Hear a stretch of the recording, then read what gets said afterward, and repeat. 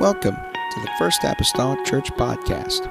Our church mission is to love as God loves, showing compassion to every soul, thus winning those souls and equipping them to be sent out to plant and to harvest.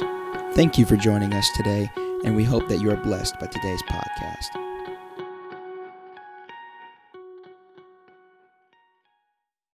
The book of Daniel.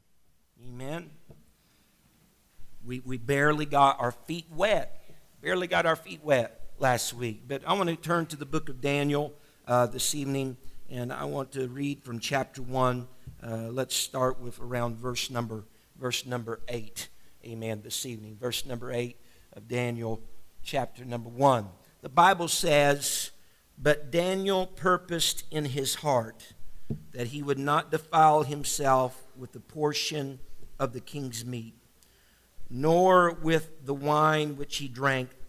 Therefore he requested of the prince of the eunuchs that he might not defile himself. Now God had brought Daniel into favor and tender love with the prince of the eunuchs." Amen. Two phrases there. Verse number 8, "But Daniel," and verse number 9, "Now God." For a little while tonight, I want to teach along this line, the second of this series, parental discretion advised. Parental discretion advised. Amen. Can we go to the Lord in prayer right now? Jesus, I come to you tonight. God, I'm thankful, Lord Jesus, for us being able to gather together, Lord, in your house and in this place. I pray, oh God, that you're able to help our hearts and our minds.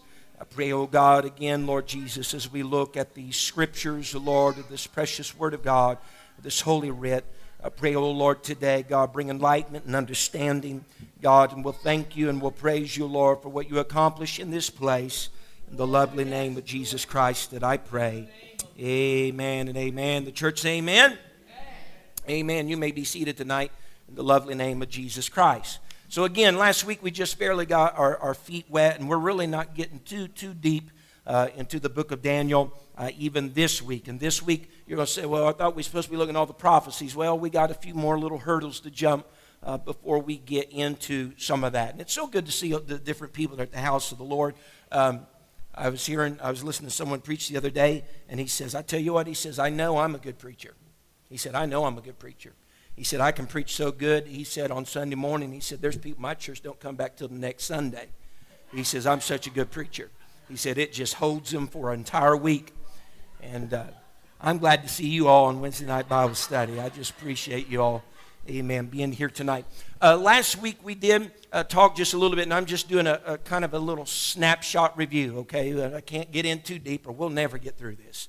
But just a little bit of review. Last week we kind of did an introduction to the book of Daniel, and we gave it some historical context for the book of Daniel.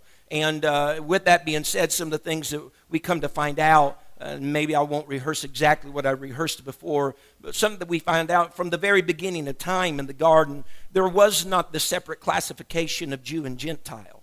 That was not the case from the beginning. In the Garden of Eden, the Lord basically created just mankind. There was no per se distinction or classification. But as it would go, mankind, as it would be in general, became so corrupt or was so corrupt, and their heart was continually set on evil, the Bible speaks of before the flood, that the Lord said, we're going to do something about this. I'm going to destroy the world by water, and we're going to start anew with the family of Noah, and everything's going to be well. Only to find out after the flood, man's still wicked. Mankind is still wicked, and they still have a lot of wicked vices and wicked ways. And so as a result of this, the Lord, of course, making his promise with the family of Noah, spoke to them and gave them that promise of the bow and the cloud, that he was not going to destroy the world by water again. And with that being said, instead of destroying them by water, which he said he was not going to do again,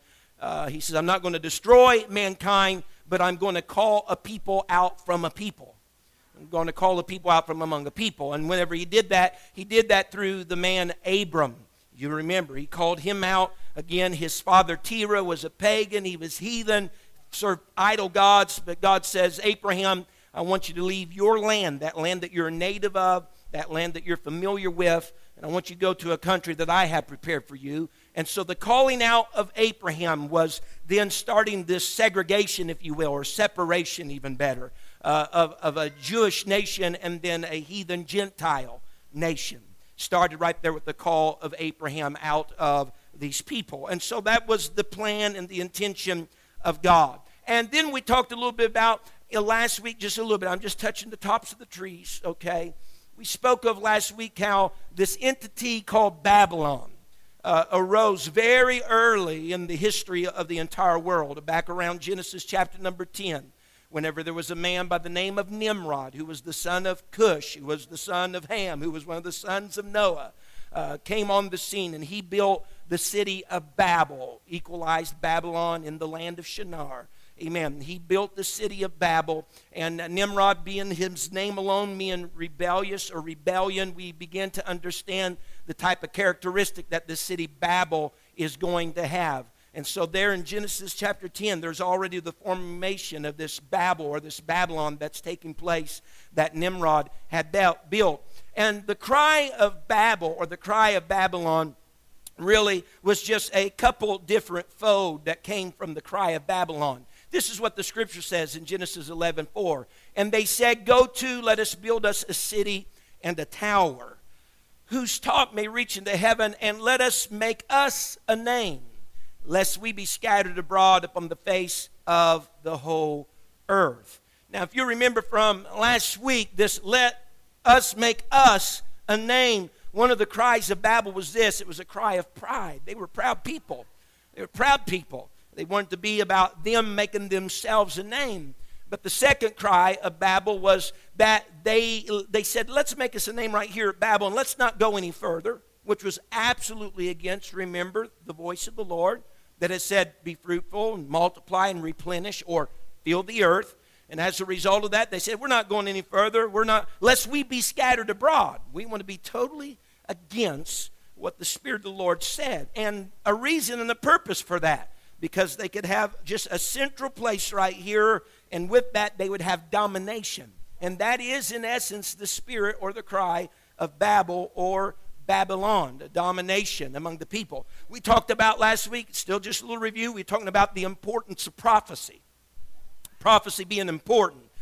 Sometimes we just cast it off, but it being important, you remember from last week, we spoke to a certain degree how it's so important, because if people can see prophecies being fulfilled, spoken and then being fulfilled, and they see that it's true and right, that maybe they would put a little bit more concern on this idea of salvation and their own personal salvation. But likewise, the scripture says, I believe it is in Ephesians, the Bible states to us, Ephesians 2:20, that we are built upon the apostles and prophets, Jesus Christ himself being the chief cornerstone. So if we're built upon this foundation of apostles and prophets, could I say the prophets and even their prophecies, all right? And if we were to leave the prophecies out, then we're not totally on a complete foundation here. So prophecy is important because this is something that we are built upon. The apostles and the prophets and their prophecies, if you will. So it's important for that reason. Again, this is just a little review, but some of the reasons for captivity are right before you. The reason why they went into that 70 years of captivity, they continued with their idolatry. And they began to mock God's messengers because God sent them. He sent other prophets with words of warning, and judges and kings with words of warning, but they didn't adhere to them. And so they went into the captivity as a result of that. And then lastly, because of the sabbatical years, if you'll recall, every 7th year should have been a sabbatical year, meaning that the land should have got rest, but they did not allow that to happen, at least to the estimation, according to the number of years that they were in captivity, for about 490 years. Because every 7th year that should have happened, and 7 times 70 is 490. And so they were in 70 years of captivity because the rest the land didn't get, they're going to get now, right, in captivity. So that's some of the reasons why there was captivity. And there's a lesson that the Lord's doing in all of this. Sending them to captivity, we must understand that although Nebuchadnezzar came in the rule and the reign of Jehoiakim, and took away Daniel and some of his friends, and then later other people, the Bible says that the Lord delivered Jehoiakim into the hand of Nebuchadnezzar. This was all orchestrated by God. And God was going to teach a lesson in this. Because the people were loving idolatry, loving to serve false gods, he says, all right, I'll set you and let you live in the land where you serve false gods, hoping, in fact, that the very thing that you thought you loved over a process of 70 years, you'll detest. Has God ever did that for anybody ever? You know, you wanted something so bad or your way just so that he gave it to you, and after you got it, there was a lesson being learned. I wish I never wanted this. You know, God, can we kind of put this in reverse and rewind the tape and start over? And there was a lesson being learned. He says, okay, you like serving false gods? Man, go to their land. Live. And after a period of time, you're probably not going to like it as much as what you initially thought you would like it. And in addition, there's a reversal of things that kinds of happen, because prior to Babylonian captivity, what the children of Israel were doing, they were taking some of the symbols and some of these little pagan gods, and they were taking these things and setting them in the house of God. They were doing that. But if you remember the first two verses of the book of Daniel, when Nebuchadnezzar came and he took vessels now of the house of God that belonged to God, and what's he doing with them? He's taking them and placing them in the house of his gods. And so there's a little reversal that's kind of taking place here in the scripture. I want to talk just a little bit about the man Daniel. There's not a whole lot we can say about just his personal life or his heritage, because the Bible doesn't say a whole lot about that. Daniel does not have any record in the scriptures. We have no record of his parents. And so I can't tell you that his dad was such and his mom was such, all right? We have no record of his parents. However, there is a possibility that Daniel and even the other three that was with him, that was carried in Babylonian captivity, there's a possibility that they were of royal seed, according to verse 3 of Daniel 1. The Bible says, and the king spake unto Ashpenaz, and the master of the eunuchs, that he should bring certain of the children of Israel and of the king's seed and of the princes. There's a possibility that Daniel could have been of royal seed.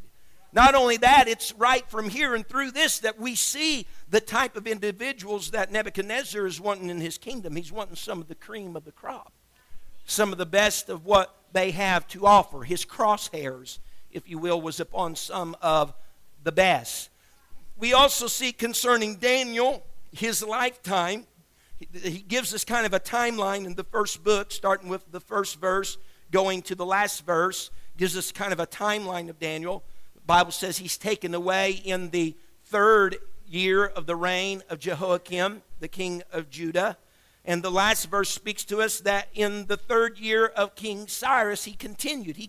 Daniel did, until the 3rd year of the king of Cyrus, which is of Persia. So from the time that the Babylonian captivity began, which was whenever in that 3rd year King Jehoiakim, all the way to Cyrus, the king of Persia, which is a different kingdom, Daniel served through this whole time frame, which was about 70 or so years. Now, the unto up there does not denote that Daniel died, all right, at that period in time. Scripture goes on to tell us that he went on beyond those 70 years, because in Daniel 10:1, Scripture plainly says, in the 3rd year of Cyrus, king of Persia, a thing was revealed unto Daniel. So Daniel was still living even beyond all of that. Now, we need to set the stage for Daniel and his 3 comrades here. Set the stage for them. Again, they were going after the best that Judah had to offer. Amen. This world kingdom, this Babylonian, this Neo-Babylonian, was going after the best that Judah had to offer. And some of the qualifications that he was looking for was saying, those that have no blemish listed before you, they're well-favored, they're skillful in wisdom, they're cunning in knowledge, they understanding the sciences, they had an ability, more particularly, to stand in the house of the king. And so it are these cream of the crop that this world system wanted to set their crosshairs on. And it goes to reason that the Bible oftentimes says that the enemy would attack those that were sick or lame or so on and so forth. But that is not all that the enemy is after. This world system's just not after the lame and those that are already living on the fringe of the church. I understand that matter. But he's also after those that are the cream of the crop. He's after people in leadership that the Lord has brought to places of prominence, so on and so forth. He's after those type of people. And the reason why I did the last little indicator there, those that had ability. The enemy is after, this world system is after those that have ability. Call it musical ability. Call it any type of intellectual tendency of ability. Management ability. People who has ability, the God of this world is after. Now consider, here's the stage. If, as most scholars say and chronologists say, that these young men were more than likely teenagers, where they were 13 or 19 or pushing 20, whatever it was, if they were in fact teenagers, consider the scenario for a moment. What would the response, and think about the teenagers you had and when you was a teenager, all right? Think about what would be the response or the character of a teenager. Maybe you have one now. Maybe you've been one somewhere along the line in your life. Maybe some of you's not there yet. That's all right. But what would the response or the character of a teenager be if they were set in a position that they didn't have no parental influence anymore in their life? Didn't have to worry about that. Parents out of the equation. They were separated from their home. That's gone. They were set in the arena of a different belief system. They were in a location, taken to a location that was synonymous with rebellion. Now think about this for a moment. Take modern day teenagers, take them away from the parents. The parents ain't saying pick up your clothes, do this, all this stuff. All right. They're in a different belief system. They're separated from home. They're not living in a house at home anymore. They're living in a place that's known for rebellion. Set them in that type of situation, and let's see, what's the response of the teenager going to be? What's the character of the teenager going to be? Anybody, you've heard, from what I hear, and I probably hit that too along in my life, but they say, teenagers go through that rebellious stage. Everybody's shaking their head. Yeah, they go through that rebellious stage. I would say that Daniel and his other friends there, probably, we call it today rebellious stage, but I infer or submit tonight that maybe we can call it the Daniel trial or the Babylonian test. Amen. Because I'm just wanting you to think here for a moment. And it does seem like every individual reaches that place somewhere in the teenage years that there is a little bit more rebellion, a little bit more pushing the envelope, a little bit more trying the limits and trying the boundaries and trying everything that's been taught to them. Could it be, and I'm just as a total perhaps, could it be that maybe it is the call of a world system that's trying to vie for their attention and possibly wanting them to transition into a different world that they're presently living in? Because we see heightened fallout among teenagers in churches across America in church. And say, well, they're just being rebellious. Could it be that's the call of another world that's trying them? Could it be that it's the call of this world that's trying to draw them out and trying to cause them to change in their alliances and their allegiances? The Bible tells us that emphatically that there are three enemies that every generation has. It doesn't matter who or what we are. And we studied these when we studied the book of Ephesians. Ephesians 2 and verse number 2, the Bible says, wherein times past ye walked according to the course of this world, according to the prince and the power of the air, the spirit that now worketh in the children of disobedience, among whom also we all had our conversation in times past in the lust of our flesh, fulfilling the desires of the flesh and of the mind, and were by nature the children of wrath, even as others. In other words, there's three things that we all contend with throughout each and every generation, and that is, if I may, the course of this world, a world system, the prince and power of the air, the devil, and then our own lust of our flesh. Every generation is going to succumb to those. And every generation has succumbed to those different influences of our life. Daniel's story then is actually our story. Because think for a moment. We likewise are stationed in a place that is contradictory and contrary to what we believe. We are stationed in the world. Most of the things that happen around in our world, I say most, not all, but most, are contrary to things that are godly. Amen? In this world, this is where we get our learning, our teaching. We attend, the schools, and I understand there's Christian school and all that's fine and well. I don't have anything against that. However, through the life of Daniel, I understand that you can still go to a school of the world and still keep. Through Daniel,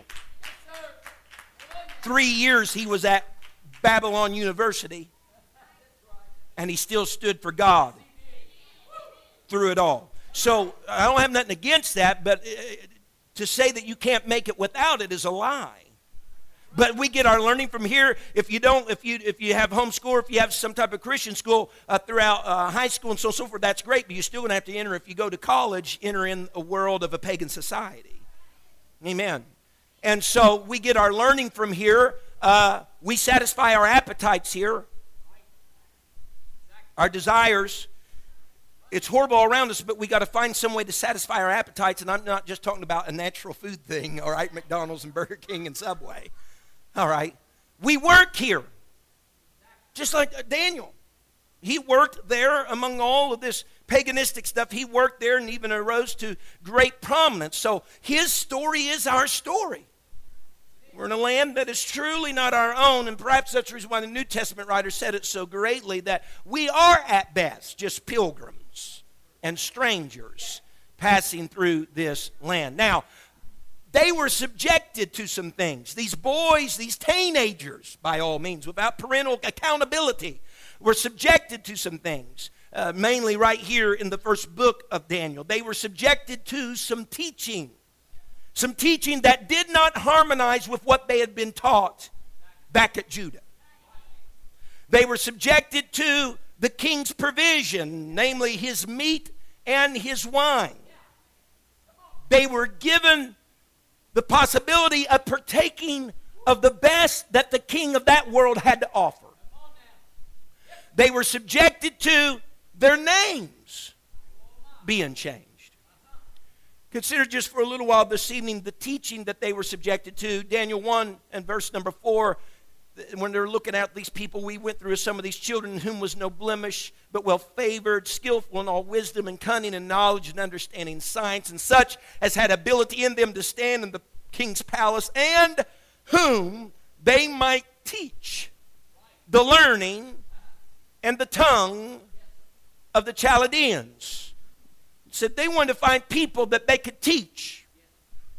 The learnings literally is the writings of the Chaldeans. For one thing, the writings of the Chaldeans is going to be different from the writings of the Holy Writ. And so you can already see there's a competition and contrast that's happening here. Before, it was just the writings of the Holy Word that they were taught. But now we got to bring in a different teaching. We got to bring in the teaching of the writings of the Chaldeans, and also that they could be taught the tongue, or if you will, the language of the Chaldeans. What's going on here? Well, the Chaldeans were a tribe of the southern portion of the region of the Babylonian area and region, but also with that, whenever you talk about Babylonian speaks of the nation. Whenever you see the word Chaldean, the Chaldean speaks of the culture. And so they wanted these young boys to succumb to the writings and the language of the culture. If I could say it like this, they wanted to reprogram them. They wanted to reculture them. More so than just learning the writings and learning the language, I believe they wanted them to adopt the writings and adopt the language. And for 3 years they would be teaching and reading from their libraries and learned the writings as they did and learned the language as they did. Remember, Daniel, he wrote part of this in the language of Babylonian for those to be able, so he learned the language, amen, for 3 years. How in the world could anybody survive that? You have to be strong, be able to learn the culture without adopting the culture. I know a lot about the world. I know a lot about the movies of the world. I have good knowledge of a lot of what we would call sin in the world. But that doesn't mean I have to adopt that or integrate that into my own life. I don't have to adopt that and integrate. Only the strong that are in the Lord and strong in their beliefs and steadfast in God can accomplish that. Why do you say that, Brother McGee? Because Daniel and the 3 boys wasn't the only boys that was taken from Judah. At the first deportation, they weren't the only ones taken from Judah. There were plenty of others. But whenever everything else fell by the wayside, you know what? Those 4 stood among all the rest. Even some of their other brothers, sisters, and cousins. Why? Because they said, we're in this place. We might have to learn the language and learn the writings, but we don't have to adopt them. Where there was other people that learned of them, the writings, and learned the language, and they adopted them as their own, and they forgot their old language. And they forgot the writings of the Holy Word. See, let me tell you, it's always vying for our attention. It never stops. You're always learning. You're always learning. And if Satan can get his foothold within the mind of a believer to get them to go beyond the place of learning to adopting and integrating the things that are everywhere around them, easy access into their own life, he knows, I got him, I got him, I got him. The other thing that they had to deal with was the king's provision. And it was daily. The king's provision was daily. And it was daily a portion of meat and some wine that was offered to them daily. Amen. Daily. I put up there that the king was offering them something daily because perhaps he wanted to take place of the daily bread. You know, like the Lord's Prayer that we often say, Our Father which art in heaven, hallowed be thy name. Thy kingdom come, thy will be done. Give us this day our daily. See, they were used to getting in a figurative sense, their daily bread from God. The king says, well, let's substitute something here. How about some daily bread from the kingdom of this world and the king's table of this world? Amen. And the interesting thing is this, that in their culture, if someone would refuse food from the king's table, they could possibly die.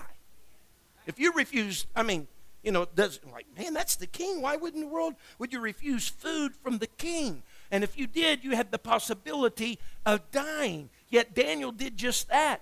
He refused. Now, it's important to note through the book of Daniel, chapter 1 here, Daniel is not like a better than anybody else type of mentality. Daniel had beliefs and Daniel had things he stood for, but he wasn't ugly in doing it.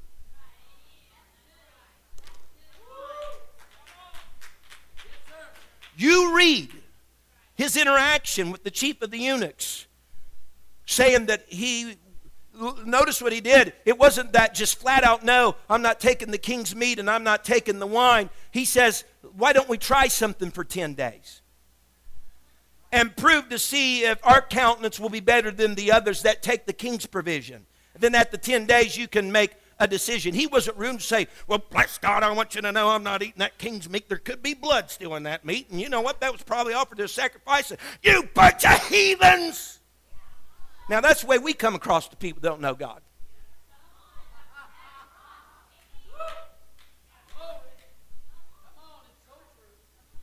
There's a way to respect your beliefs and still respect those who don't respect your beliefs.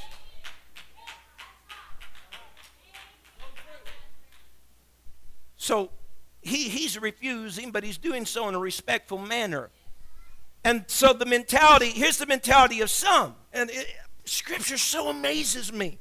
Because, man, it spans even into the present future time of the way things really are. And it just blows my mind. The idea could have been for Daniel and those guys, it's just food and drink. No big deal. It's just for 3 years. What's that in a lifetime of an individual? The Bible tells us in Matthew 25, verse 21, and you can also read this around verse 23. This is the parable of the talents, the division of the giving of the talents of the 5 and the 2 and the 1. And in that, whenever there was increase and so on and so forth, and he had come back to receive what he had given, the Bible says, his Lord said unto him, this is one that did something with what he had, said, well done, thou good and faithful servant. Thou hast been faithful over a few things. I will make thee ruler over many things. Enter thou into the joy of the Lord. And so the phrase that I have emphasized there is faithful over a few things. And here's one thing I want you to get in your brain. Graduation in God's economy is based on being faithful over the few, the little, the small things. Sometimes we get the big stuff. We ought not to do this, or we may abstain from that. We get the big stuff. But sometimes we trip up over the little things. And so what's so important of being a master of faithful over the little things? Because let me ask you this. If you have a person that's prone to detail, are they not apt to get the big stuff? But a person that's just apt to get the big stuff, they struggle with the details. He says, the little things. Be faithful in the little things. But furthermore, in Galatians 5, chapter number 9, the Bible says, a little leaven. Now just stay with me here. A little leaven leaveneth the whole lump.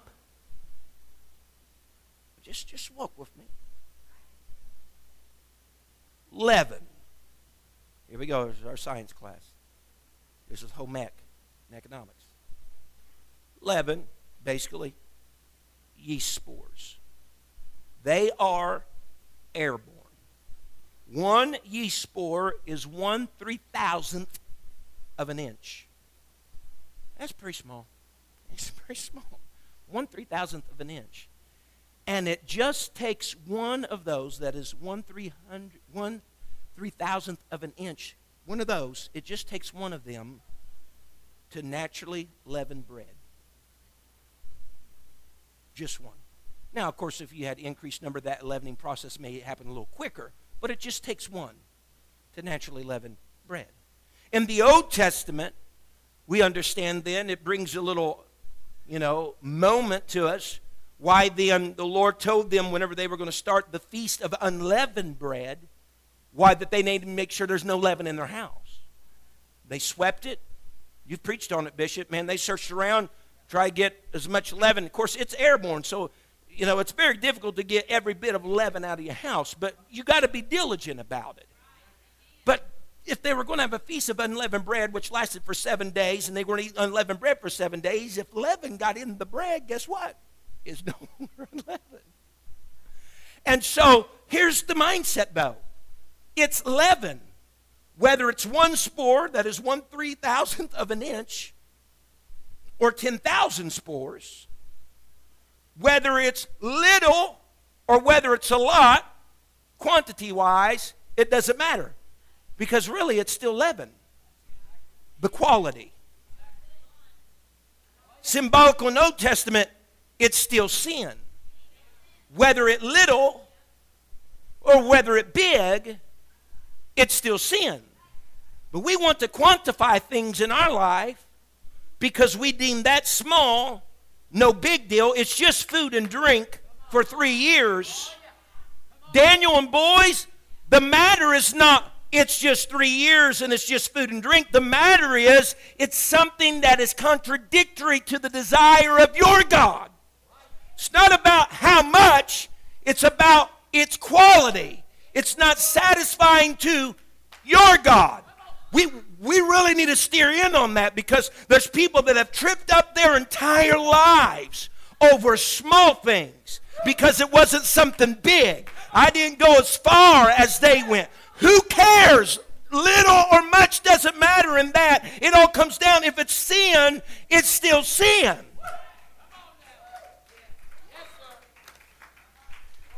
I mean, if it's sin to practice a life of fornication, it's sin to practice one night of fornication. Yes, sir.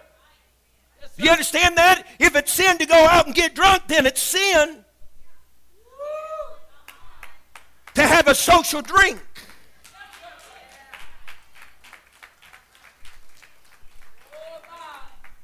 Amen. So when we got to pay attention to the small things, yes. But whenever it comes to, you're talking about good quality, bad quality, if it's bad quality, it matters not if it's little or much. It's bad quality. And so the boys just said it's just food and drink, not much. That's not the point. It's 3 years. That's not the point. The point is that is contrary to your God, whether it be little or much.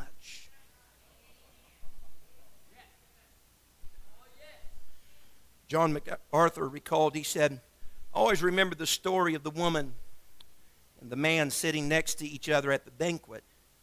He says, the man leaned over to this lovely woman and said to her after an appropriate introduction, would you go to bed with me for $10,000? To which she responded with a moment of silence and said, yes, I think I might.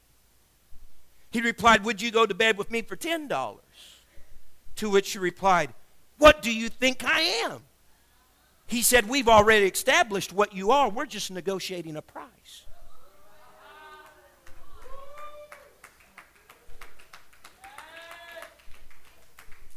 I would never do that, but I would do it on this level.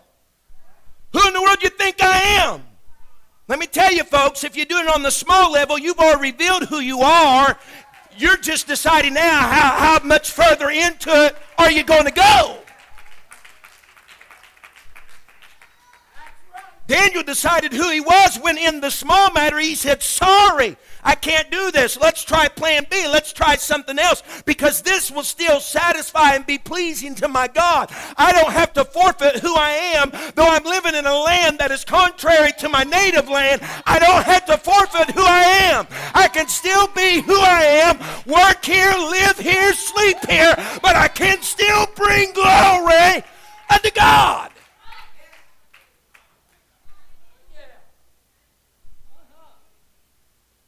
I mean, 3 years of your life, I mean, it's not, not a big deal. But again, according to the dietary laws of that day, there could have been some blood that was left in the meat. That was against Old Testament law. You was not to eat a meat that had blood in it. That meat and that drink, a lot of times as it was offered as sacrifices, portions of them, unto their gods. And so they could be eating portions of meat and drink that had been sacrificing to their gods. And in doing so, here's what happened. Because when you shared a meal, and this is the reason why I'm so vehement about sharing meals around here with fellowship. Whenever you shared a meal in biblical times, sharing a meal denoted friendship. It denoted fellowship. And oftentimes there was hardly too many covenants that were made without sharing a meal. And so, if they ate the same meat that some of the priests of those false gods ate, and drank some of the same stuff that those false priests ate, and they shared that meal, they're already showing an allegiance and an alliance of friendship, fellowship, and being in covenant. You know what they're saying? In essence, in sharing in the meal, we agree with what's going on. Amen. Now this goes a little step further. All the dietary laws of the Old Testament, we look at them. Well, man, that was good. That's for health reasons, because here is Daniel and his boys. They eat pulse, which seemed to be things that grew from seed. It didn't just mean vegetables alone, but stuff that grew from a seed from the ground. And after 10 days, the Bible says they were fatter, and that's not talking about physical appearance, fatter, okay, as far as being big. It just meant that they were healthier. All right, but sometimes we draw the connection then, and all the dietary laws of the Old Testament and how they ate, then that there is just going to give you absolute proof that you'll just have healthier lives, and it's for health. That's what they were for, but that's not the case. A lot of times it wasn't just health issues or facts that dietary laws were set in place for. They were for purposes of separation. Here's the reason why. Because lifestyle, okay, there we go, lifestyle was practiced at the eating table. What I'm saying is this: whenever they had social events, festivals and feasts, eating, meals were being shared, their lifestyle, whether it was positive or negative, lifestyle took place around the feast and the festivals. Lifestyle did. And so with that, I say this tonight, and you can read it for yourself. And the fact, and it's in my notes, but I just wanted everybody to see, and the fact that the Jews couldn't engage in certain, listen, this is important. The reason why they couldn't engage in certain social events was because they couldn't appease their appetites with the same things the world they lived in did. The reason why we don't go certain places and there's certain social engagements that seem to be on the surface absolutely harmless, no big deal, is because those type of festivities always come to a place where you're going to be feeding your spiritual self with some food, and you're going to be appeasing your spiritual appetite with some food that you can't appease yourself with like the world appeases itself with. That's, let me just state it very plainly. This is the way it was years ago. The Bible tells us, let us hold to the traditions, especially if they're not biblically contrary. That's the reason why we still don't practice going to movie theaters around here. Now, I could talk about some of the reasons of that further and further why, but it is a social event that everything that takes place in that arena should not be feeding your appetite.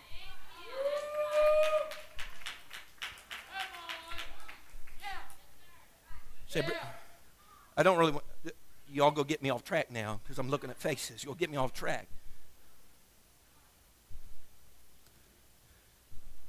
Brother Ming, I don't see anywhere in the Bible that says thou shalt not do so, this and so. I agree. You can rent movies from a rental place. I agree.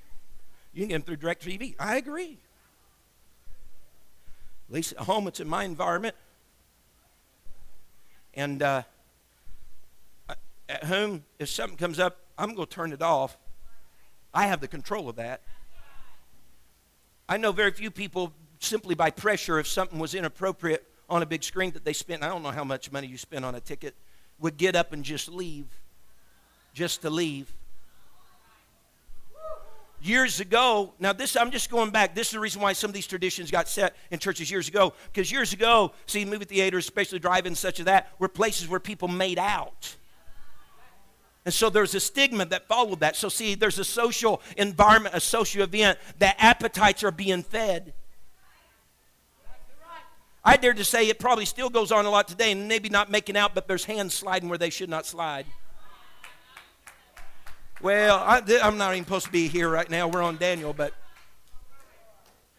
And so notice, there's reasons why God did this. Dietary laws were for separation. Certain things you can't eat of.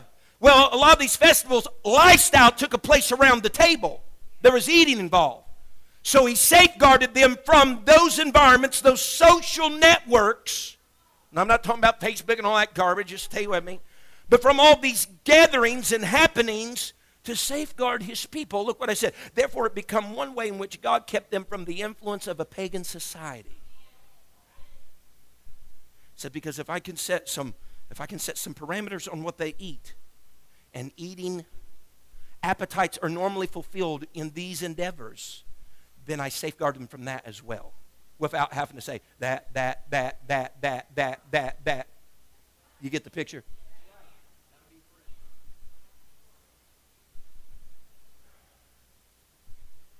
Well, let's go a little further.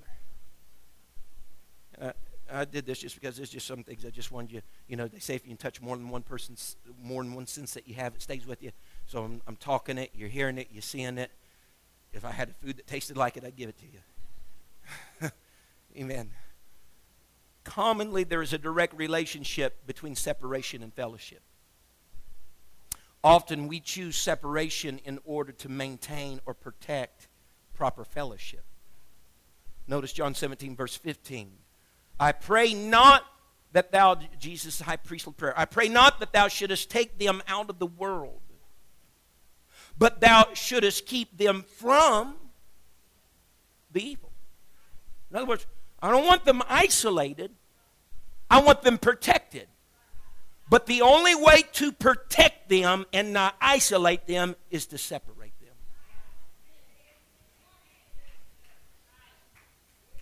Dan, you boys, you're going to be here for 70 years. You can't get out of that. You're not going to be isolated. But we want you protected. And the only way to do that is to keep lines of separation in your life. So again, the answer is not isolation, but protection. Ultimately, by how? Separation. And in doing so, what happens? Fellowship with God's retained. It's protected. It's maintained by doing so. Another thing that they were subjected to, and I probably won't get through all my material. Just to let you know, I set my clock for an hour tonight. Amen. They were subjected to their names being changed. Now, here's how things went. We've seen other people in the Old Testament whose names have been changed. But there's a difference whenever the name was changed using the same language. The same language. Whenever there's a new name and the same language, that meant that there was a new role or there was a new purpose for the person. For instance, there was Abram, changed to Abraham. Same language was used, but it was a different name because he had a new role, a new purpose in his life. Sarai to Sarah, Jacob to Israel. But something different happens right here in Daniel 1. They have a new name, but it's in a different language. And whenever a new name was given in a different language, it was earmarking then a different identity. More importantly, and the reason why they did that, they wanted whoever was getting the new name in the different language to forget their past. The old names of Daniel and Hananiah and the others, see, I have a hard time remembering their old names. But the old names of Daniel, Hananiah, Mishael, Azariah, every last single one of those names, and I'll show you here and on the next slide, I believe it is, within them are the meanings that are centered around God, Jehovah. The new names that are given them in Babylon, their meanings are all centered around the gods of Babylon. See what would happen every time someone would say, and let me go on to the next thing. Every time someone would say Daniel, there's an interpretation with that. God is my judge. Every time someone said Hananiah, Jehovah is gracious. Mishael, who is like God? Azariah, Jehovah is my helper. It's hard to forget your past when it's constantly retained in your name. So they say the only way we can counter this is change their name. So now when they say Belshazzar, Bel protect the king, they're talking about the gods of the world system they're living in. And whenever they say Shadrach, command of Aku, another god of their world. Whenever they say Meshach, who is what Aku is, and Abednego, servant of Nego. All gods of Babylon. And so when someone was addressing them by their new name, see, as time would go on, they would forget who is like God. They would forget God is my judge. They would forget Jehovah is gracious. They would forget Jehovah is my helper. Because they wanted them to have a new identity and forget who they were.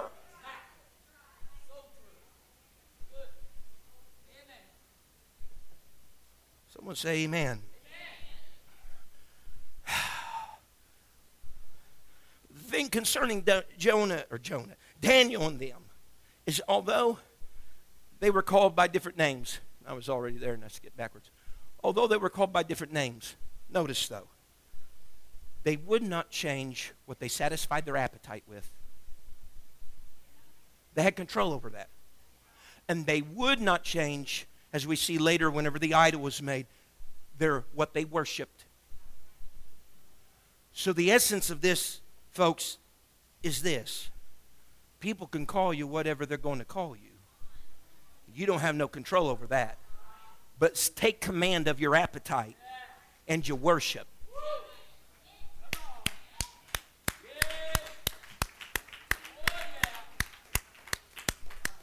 Might not be able to control what the world says about me or what they call me, but I can control what I ingest in this spiritual body and what I worship.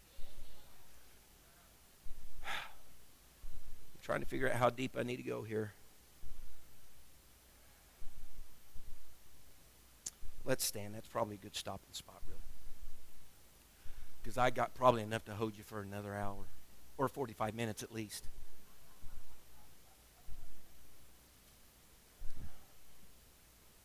Because I fear if I go on, I'm going to be at a bad stopping spot, and it's going to be like a crooked dog's leg or a three-legged dog, here that I got to contend with next week, try to rope in and add to, and just let's not do that. Let's not do that.